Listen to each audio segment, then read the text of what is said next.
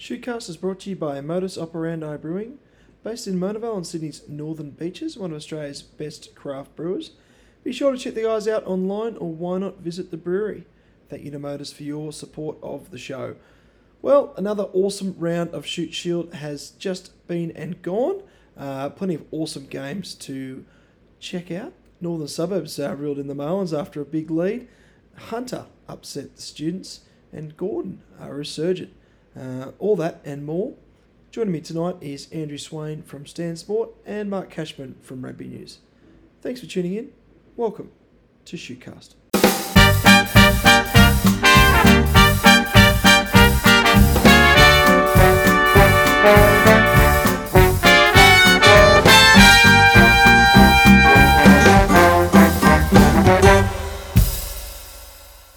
Welcome to Shootcast, our round 12 review. Joining me on the line is Andrew Swain from Stan Sport and host of Clubland. How are you, Swainy? Very well, Burjo. Another wild weekend in Clubland. Yes, a wild west, mate. It's non-stop. Results are very interesting. Also joining us, as always, Mark Cashman from Rugby News. How are you, Casho? Oh, pretty chipper this week, Burjo. Listen, the old Shoremen, they're on a bit of a roll. Good to see. Oh, yeah. We'll talk about that one. And Swaney, listen, I'm as excited as that dog that ran onto the field in that game up in Newcastle over the weekend. Oh, that was one of the great highlights out of Clubland this year, I reckon. So thank you for bringing that to my attention just before we got Clubland to wear Casho. I appreciate that. Sorry, I just got the tennis on the background. Wimbledon started, and I've got the kettle boiling. So sorry if there's a bit of distraction. It's all happening. It's all happening. Dogs on the field, tennis balls going around, kettles boiling. It's all happening. Yeah, that's it. Now it's a big week, Swaney. Yeah, it's Test week. Yeah, big week. Head to Perth on Friday, and Optus Stadium for the second time in a week will hopefully be pretty full for Australia v England. And look.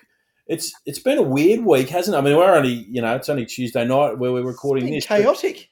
Yeah, it's going to be an interesting week, and I wonder when Eddie Jones might just start dropping a few hand grenades into the narrative. We haven't had that yet since he's arrived.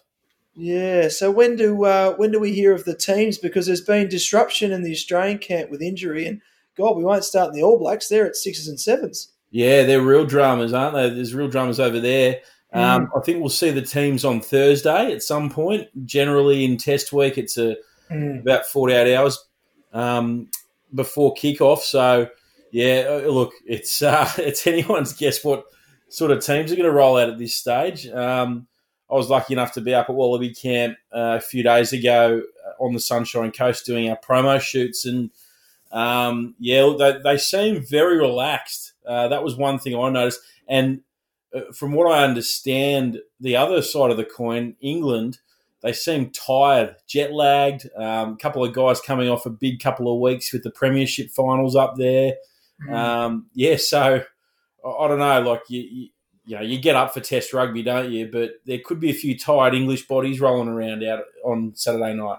The big selection points for me, boys, particularly for this Wallaby side, is going to be around the hooker. Who's going to be our hooker for the first game of the year, and also in and around number 10. You know, there's Noel Lolosio, James O'Connor, and Quade Cooper. So some interesting little conundrums for them to figure out there.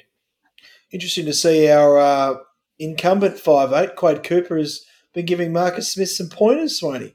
Yeah, well, that's right. I feel like Quade's probably the guy who gets picked at 10. That's just on, why would you bring him out here unless you're going to start him at 10?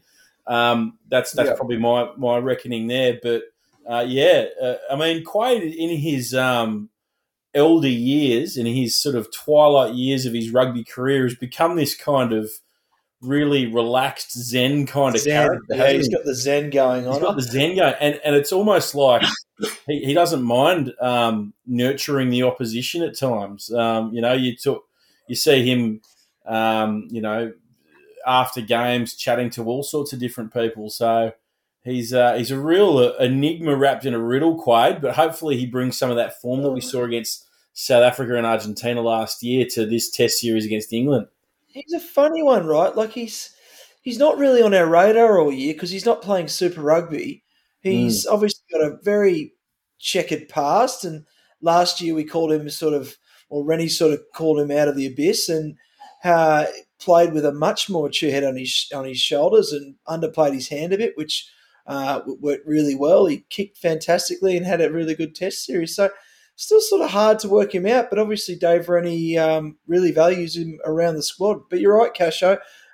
There are some interesting selection headaches. So hooker, as you said, and I think fullback will be interesting. It doesn't seem like Banks has got that nailed down. I may be thinking Geordie Petaia might be the guy they give a crack to. Well, let's hope they do. Tommy Banks is obviously on his way to Japan, and the best way for Jordan Petaia to get comfortable in the number 15 jersey is to actually wear the number 15 jersey. But, some of the things just watching the Origin there on Sunday night, I'd recommend the 20 mil studs in everyone's boots over the weekend because it looked pretty slippery. I think there's a lot of dew around on that fast surface over there. So some interesting little scenarios are going to play out as that test gets to life. And our poor mate Ian Foster, we bagged him last week. He can't take a trick this week. He's got COVID, and fancy if you got COVID and you call in Joe Schmidt to take your job. What if the All Blacks go well? He might be out of a job next week. Well, that's it. And he's up against his old team, Joe Schmidt, who he'd know better than anyone. So, I mean, chances are the All Blacks go pretty well against Ireland this weekend. It's always the way it is. You think they're the wounded animal, right? Exactly. Right. If I was in Foster, boys, I'd be feeling a bit more comfortable with Joe Schmidt doing the job rather than Scott Robinson, wouldn't you reckon? Yeah, this is true. This is very true. Well, we talked about him last week, and certainly, as I said, the whole rugby world must be listening to Shootcast because he's come out and made comments along the lines of how disappointed he was not getting the All Blacks job, that he considered the Australian job, and that's got a bit of airplay in Australian press, but I don't really think it's a non-conversation, right? We've got Rennie till 23, and it's clear Dan McKellar's waiting the wings, I suspect, Swaney. Yeah, that's right. Look, stranger things have happened, right? In the rugby world, and we're in a fully professional era now where anyone can get anyone's job. I wouldn't rule it out. I wouldn't be surprised to see Robertson maybe on that England job if it came up with Jones teetering towards the end of this sort of World Cup window. But how would the breakdancing go down with the egg and bacon brigade over there? Do you reckon? It'd take some getting used to. But I mean, look, we could hire Scott Robertson, but we did hire the world's best provincial coach out of Canterbury before, and we handed him out of the country with the best winning percentage since Rob McQueen. So I don't know what we want. But yeah, let's just see how this weekend unfolds. It's going to be awesome. It's great to see Test footy, and cannot wait to head down the Shute Shield, come home, and just sit on the couch and just enjoy the grandeur of Test footy. Pretty good, Casho. Oh yeah, very much so. So really looking forward to this series. We've lost 8 on the trot to England. So listen, it's every victory. If we get a few of them, is going to be particularly sweet, I think, particularly against Eddie. Yep. All right, let's jump into the action.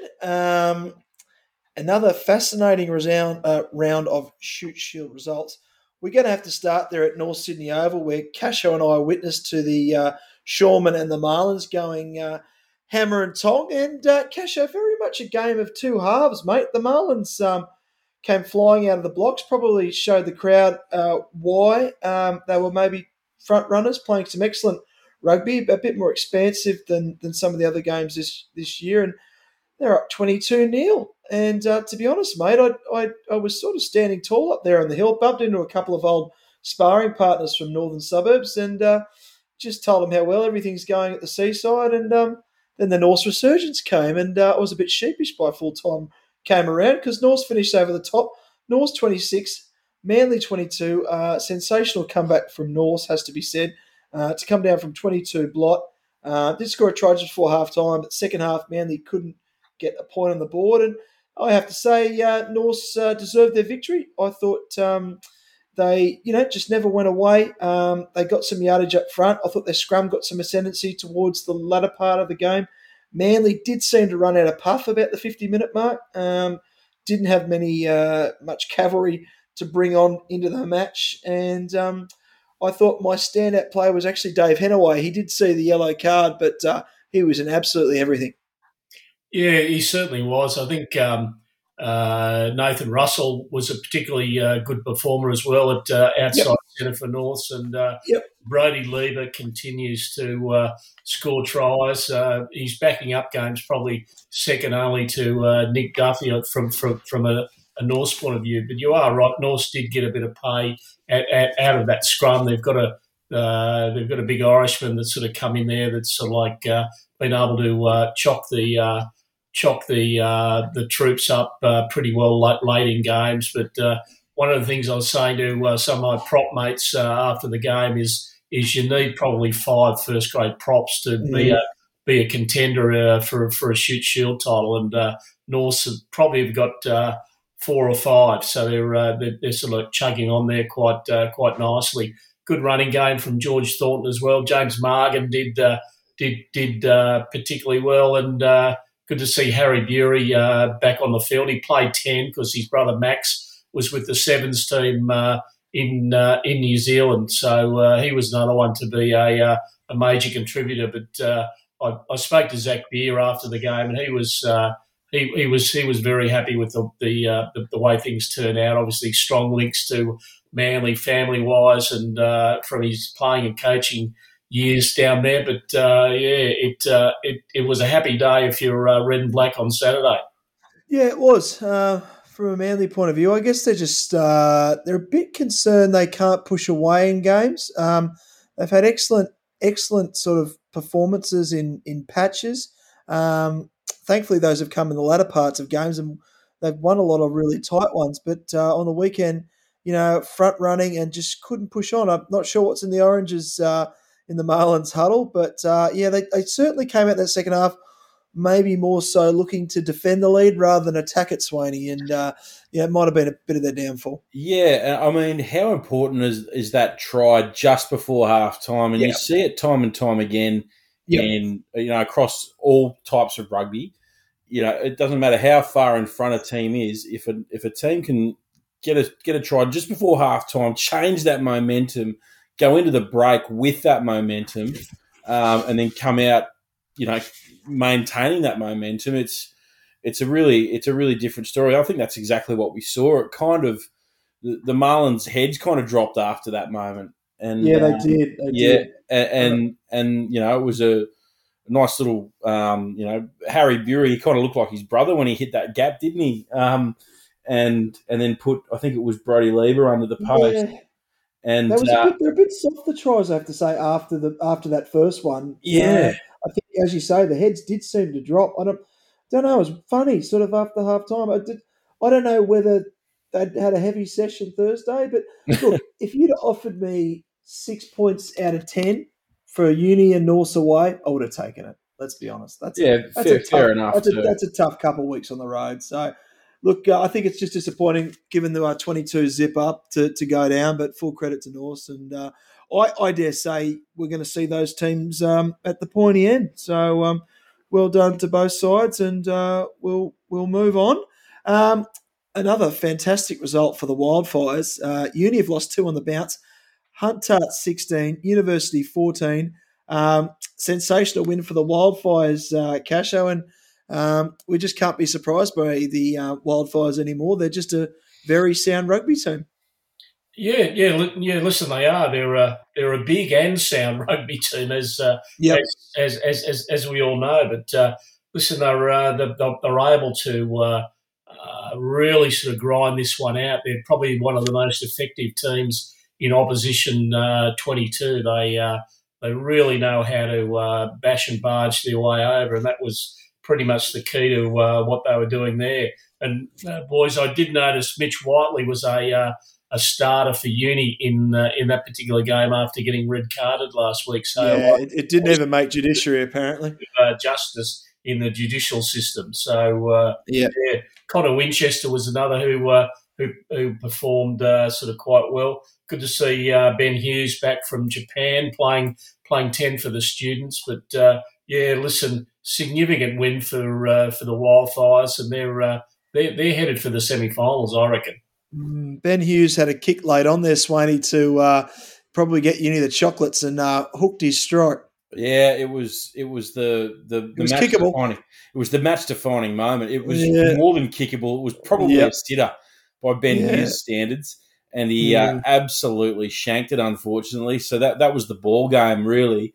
But yeah, we spoke to Connor Winchester on Clubland. A guy with a left boot like his is so valuable. He's so steady. Team. He's just so steady. He kicks everything. So steady. He's got a great goal kick, but also just the relief in that left foot that he provides the side. When he's playing behind a big Mack truck of a pack, it makes his job a little bit easier, and he admitted that. And it was sort of the battle of both packs, wasn't it? Because both these sides have probably been the best exponent in the competition of the rolling maul. Phil Bradford scores more tries than anyone, and Sydney Uni, we've seen what they can do as well. It was an interesting little battle, but good to see Hunter make history up there at Newcastle number 2. Apparently, they were on the back page of the Newcastle Herald. The day after Origin as well. Move over Andrew Johns. Yeah, exactly right. The Knights are getting knocked off the back page regularly by the Hunter Wildfire now, apparently too. So they're starting to, just get in and around the community a little bit, and there's a bit of belief up the road apparently as well.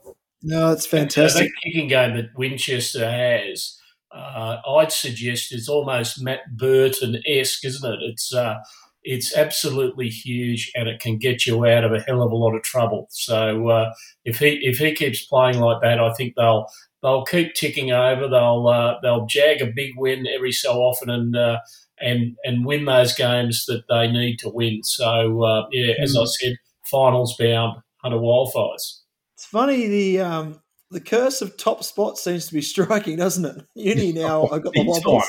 Manly's had a loss. We might be up for a bit of a wobble too. So you want to be anywhere in this comp, but maybe not first. But I just got to praise this Hunter Wildfires pack. It's simply been fantastic. A couple of players really stood out again the weekend and have all year. As you mentioned there, Phil Bradford, the hooker, outstanding. Donnie Freeman, the 7, he's just absolutely tireless. He's in absolutely everything. And Hula Holo, the number 8. So they're just getting so much pay out of their pack. They got a great set piece. I noticed their scrum was getting penalties on Uni late in the game. And with Winchester kicking goals, they're a bit similar to the two Bluesy. Big pack, sound set piece, and steady halves. It's really going to be hard to see them not in the finals. So awesome stuff for Hunter. All right. We'll move on. Rat Park. Ben Woolett's final game for the Ratties as he heads over to the UK. Obviously, big loss for the Rats, but they've celebrated his final game for the clubs. Rats 19, Eastwood 17. I have to say, Casho, Rats were pretty much in control for most of the match. They really had the edge up front. Try and half time, sort of dubiously disallowed, but Woods made a bit of a late comeback, but certainly was all ringer, I have to say. Yeah.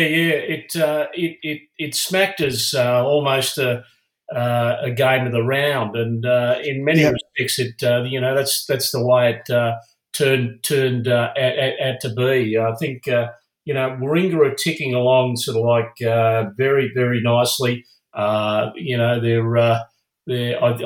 Burjo, we spoke of them, or it might have been you, Swaddy. We're talking about the Rats being travelling under the radar, but I think this has probably blown their cover a wee bit. So great to be able to send Ben Ward off to the Jersey Island with the victory. He's obviously going to take his surfboard over there because it's one of the great surfing spots in the Northern Hemisphere on on the coast of the Jersey Islands. He's playing for the Jersey Reds, so great to see that he's able to get a start over there and playing a professional rugby sort of setup. So might get a job as a lifeguard, Casher. well, yeah, when he's not in the gym, that's for sure. But yeah, Rats, as you said, did very well. O'Connor continues to do his stuff. Wes Thomas at number 2 is good. Hugh Margin started this week and did some good stuff there, as did Maxi Girdler. So a lot of energy from their halves as well. So probably a well-deserved victory for them, actually. Yeah, the Woodies are having a bit of a wobble. That's 3 on the bounce there, Swaney. Yeah, which is concerning for them, because they were travelling so well, only a few weeks ago. Yep. And, it's almost like both of these sides have traded fortunes a little bit. Like the Rats had a bit of a wobble time, and then all of a sudden they're 4th. Like, where did that come from? They're the one team. You're absolutely right, Cash. I think we were speaking earlier in the week, and that we did say they were travelling under the radar. And this was, the Woodies had their chance to win this game too, mind you. They had that Lockie Albert try quite late, and they were getting on the attack. They were getting on the front foot and knocked it on, I think it was. So, yeah, the two sides trade positions, 4th and 5th. I'm looking ahead, sort of. I'm jumping the gun a little bit, Birdzo, but in 3 weeks' time or 4 weeks' time, when that derby rolls around, it could be a top of the table clash. It hasn't gone sort of unnoticed, the Rats' resurgence on the peninsula. If it's not top of the table, to be close. It's been a number of years since that has happened, but they certainly did a few years ago. And if that's the case, it'll be pretty spicy. But 1 week at a time, as they say. Don't get ahead of ourselves. Actually, boys, one of the things with Eastwood is they roll into next week and they come up against a Hunter Wildfire so doesn't get any easier. No easy games for the Woodies, that's for sure. Well, the Rats take on the 2 Blues, so yeah, it's not easy anywhere. There's no hiding. Talk me through this debutant for the Rats, Cash. I saw right up for Rugby News. I think John Geddes, bit of handiwork there. Young kid made his debut from the Rats and impressed. Yeah, he's one of those guys who have in and around the Colt system, which is being run by Josh Holmes and others down there at the Rats, and they're reviving things there. But Wicketer Reese Hartu had been playing for the Narrowena Hawks rugby league, and he's been used a couple of times by Mike Riven, and he was thrown right into the fire by the coaching staff on the weekend with 20 minutes to go and a game still very much in the air, and he's managed to deliver. So loving his time in rugby, and his first grade Colts teammates from the week before carried him off the ground on their shoulders. So great to see. It's a good family atmosphere down there. Their grades travelling along nicely. The Colts are well managed and well coached, and good to see him making a mark there and obviously enjoying himself. Narrowena Hawks, they're one of the great sporting institutions on the beaches. Caden Neville, hopefully making his Wallabies debut as a former Hawk. So there you go. Plenty of good players on the beaches come from the other code, and it's good to see them having a crack in rugby. We'll move across to the next match, and I have to say this team is resurgent. The Highlanders, Gordon 57, West 27. It was an absolute whitewash from the Stags. They were up 40-8 at halftime. I think West will be bitterly disappointed how poor they were in that first 40. But Gordon, with a bit of quality all of a sudden, are looking like a team that might take some stopping, Swaney. Yeah, the guy that keeps popping up for me in the centres is Alessandro Pola. Mm-hmm. I know we spoke about him last week and his exploits in the gym, but he's delivering on the field as well. And again, he was just so powerful getting through the line. And then you've got Jimmy Luff who scores a double for you, and Joey Walton back, back playing at the top level as well. Great to see him celebrate with a try at the end. So it was a pretty complete performance from the Stags. Yeah, it certainly was. Mahi Vailano's just a cut above at this level, and the longer the Stags have got him, which I assume they will have him for the most of the rest of the season, be a great acquisition for them.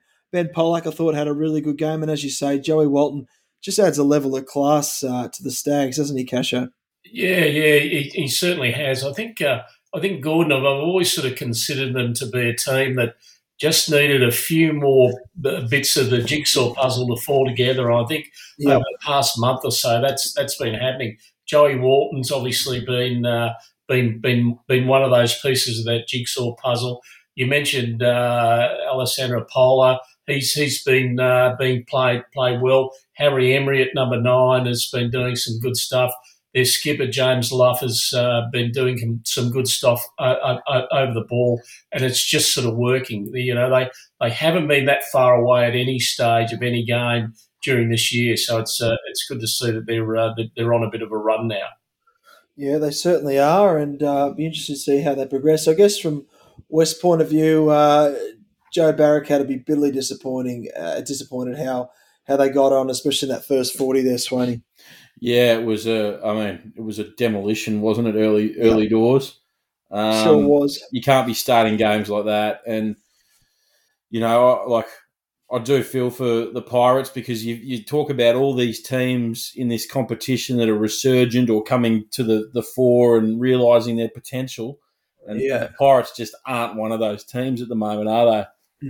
No, they're rooted to the bottom of the table and just not showing much improvement at the moment. So, it's not through lack of trying, and they've got some quality guys out there on the park. Debrasini back playing.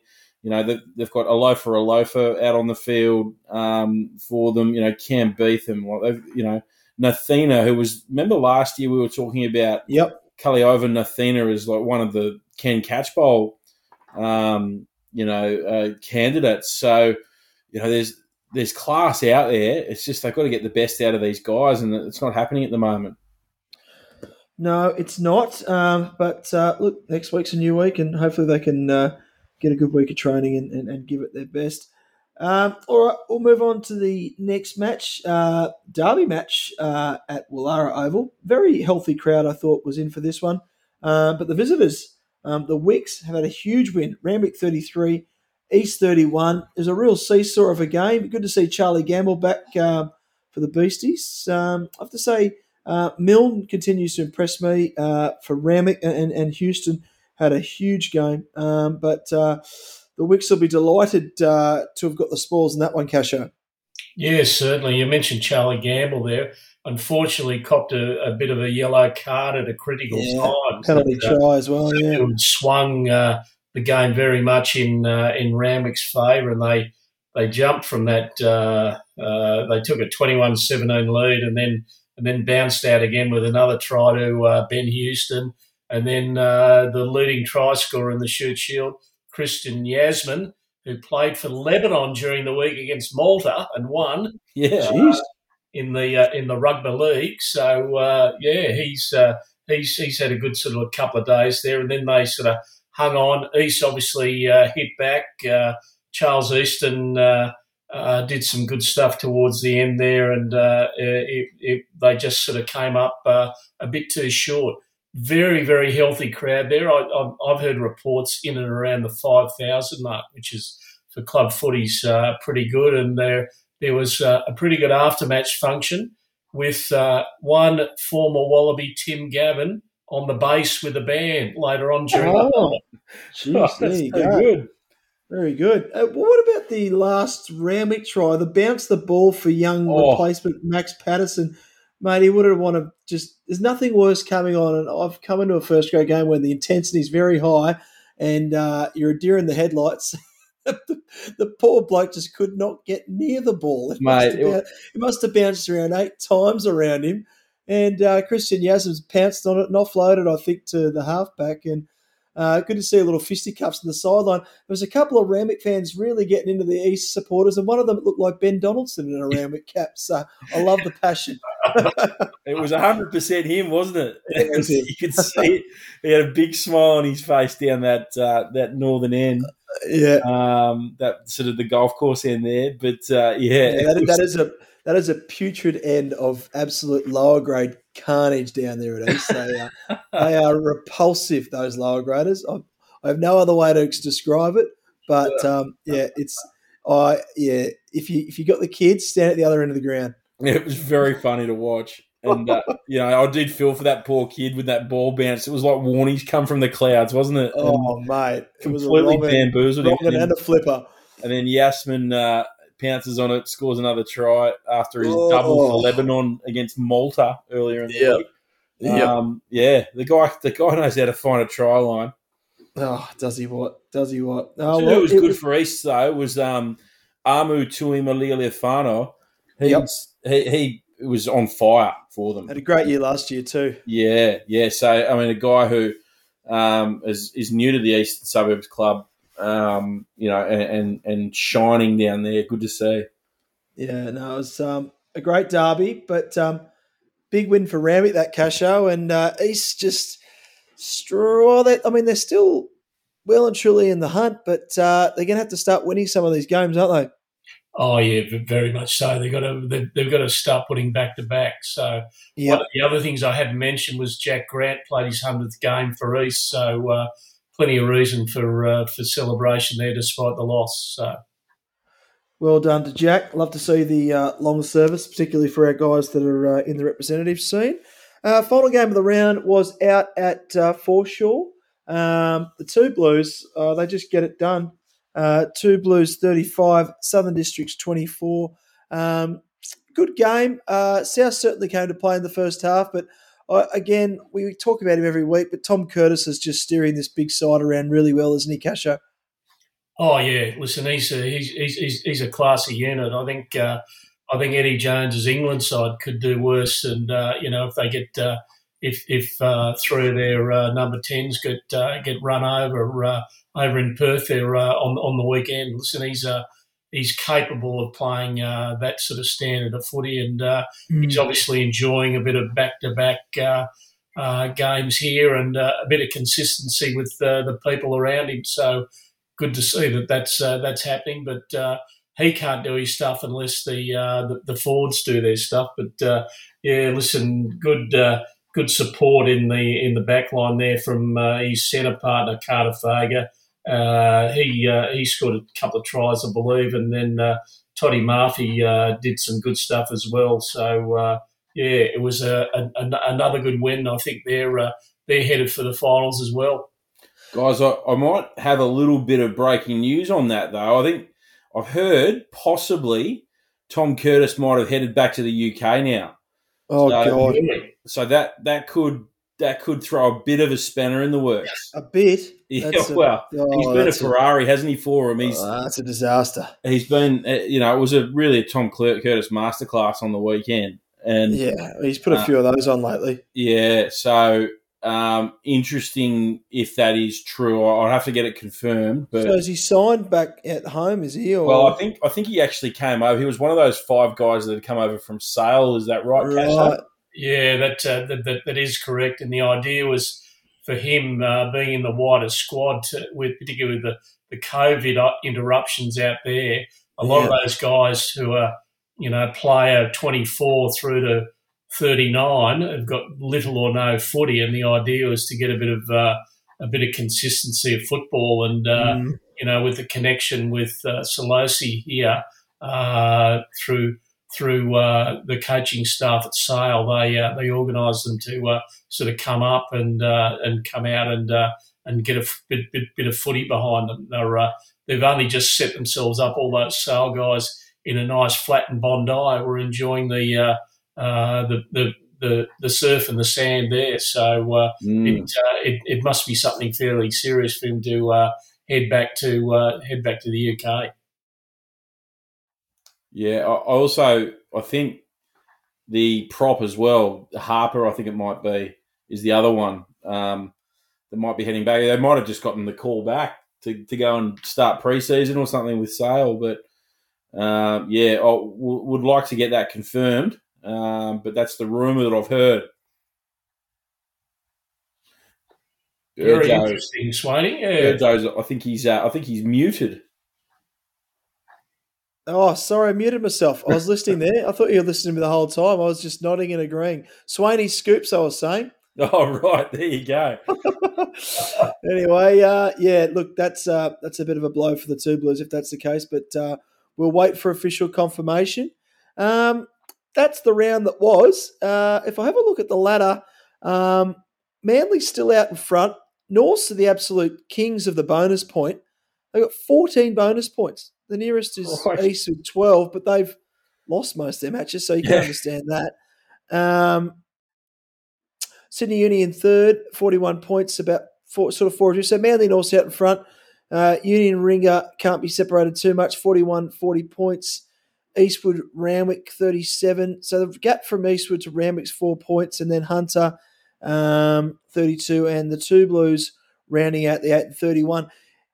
We talk about this, but this race for the top 8, particularly these teams, you'd have to say from 6 down to sort of 10, it's going to be fascinating because you've got 2 established clubs in Eastern Gordon up against teams like Hunter and the Two Blues, and I just don't see at the moment the Two Blues or the Wildfires giving an inch, and maybe the teams above them, Eastwood and potentially Randwick, will have to be very wary about what's coming behind.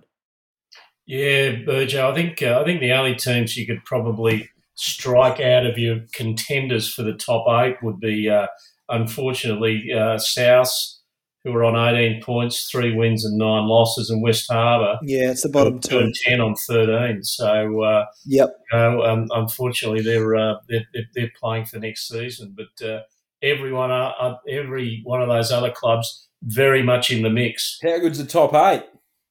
Okay, I've come round. How good's the top 8? I've come round. I've come full circle. I'm wrong. I mean, I think, look, from a competitive standpoint, I feel like I'm still right. But given the nature of this competition and the fact that anyone could win it and no team is really pushed out in front, bring it on. Yeah. Let's see. So Burjo, with the top 8, yes, you've got the top 4 who have a qualifying round. Yes, correct. Judging on this table that I've got in front of me here, Manly would play Warringah in the first qualifying final. Jesus. Norths would play Sydney University. From there, 5 would play 8, which would be East would take on the Two Blues. Yeah. And then Randwick would play the Hunter Wildfires. So what a fascinating weekend of finals footy, week 1. Well, we're into July almost now. We are this weekend, so it's starting to get the back stage of the comp. Looking at the runs in, Manly's got a pretty good one for the next couple of weeks, but they finish with Uni at home, Gordon away, and Ringer at home. Ringer at home, Gordon away, then Uni at home. So that's no easy finish to the year. And looking at North's run, it's a bit more favourable. You know, whether those 2 teams or Uni or even Ringer could finish minor premiers. I mean, Manly won 7 minor premierships last decade. No one cares. So, I don't know how those teams will fall. Who knows? I mean, first place could conceivably end up in the bottom 4, but I do think with the top 8, it's just reward that the top 4 play off, and if you win your first week, you go straight through to a GF qualifier, I guess, Casho. So that's a fair reward, I guess. Yeah, it's the AFL get the week off, which I think is probably the best way to run a final series. So it's going to be a fascinating 3 weeks or so, isn't it? It is going to be very fascinating. Just looking ahead to this weekend, round 13, Sydney Uni taking on Eastern Suburbs at University Oval. Eastwood have the Hunter Wildfires. That's going to be an absolute cracker at Milner. Both Uni and Eastwood desperate in those games, coming off a 2 and 3 losses respectively. Randwick and Gordon at Coogee, another major game. The Stags are busting down the door of the top 8, and Randwick certainly wanted to keep pace.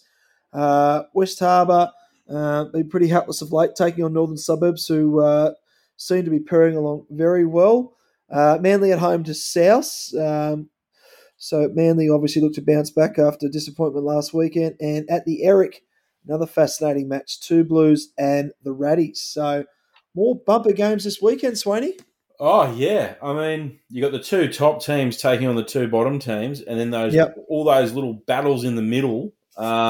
It's too hard to tip. Like it is too hard. I will say this: I'm equal leader or just a point behind leading the QPR Queensland Premier Rugby tipping competition up here, which I take great pride in. But you only have to tip 4 games a weekend, and they're generally fairly easy to pick.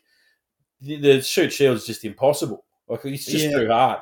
I'd hate to be in a tipping comp in the Shoot Shield. It'd be too hard. Yeah, I set my tips through to my mates last weekend, and I predicted Hunter to beat Uni. The only problem was I got every other fixture wrong. So it just shows you how tough it is. But yeah, anyway, we'll roll on. Mate Swaney, you enjoy some test footy this weekend. You're heading over to Perth. I believe it's the home of rugby, and probably favourite to command the Rugby World Cup final, I'm hearing. Yeah, well, it's a chance. I reckon if they put on a good show this weekend, the rest of the world might start, the ears might prick up a little bit, but it should be pretty good. You know, WA, we do know how much they love their rugby over there, and there's a big expat community of Poms over there as well. So I am looking forward to touching down and paying $16 for a schooner. That's always fun too. So it'll be interesting times. Casho, give us your tip, mate. Wallabies England this weekend. I'm feeling that there'll be a 3-point win to the Wallabies. I think they'll kick off this campaign with a bit of style. Mainly on the fact that from what you were saying, Swaney, there seems to be a bit of lethargy in the England camp. So I think the Wallabies will be pretty sharp on the weekend. They'll play the game on top of the ground, which is where we do it best. What about you, Swaney? Where's your head out on this one? Yeah, I reckon the Wallabies win. I'm going to go by 10. I'm going to say it's going to be a good, comfortable victory to Dave and his men. Oh, I was going to say Wallabies by 10 too. I'm with you, Swaney. That's a trifecta. Go you Wallabies. Enjoy your Shoot Shield, and thank you, boys, for tuning in tonight. Go the Wallabies. Pleasure.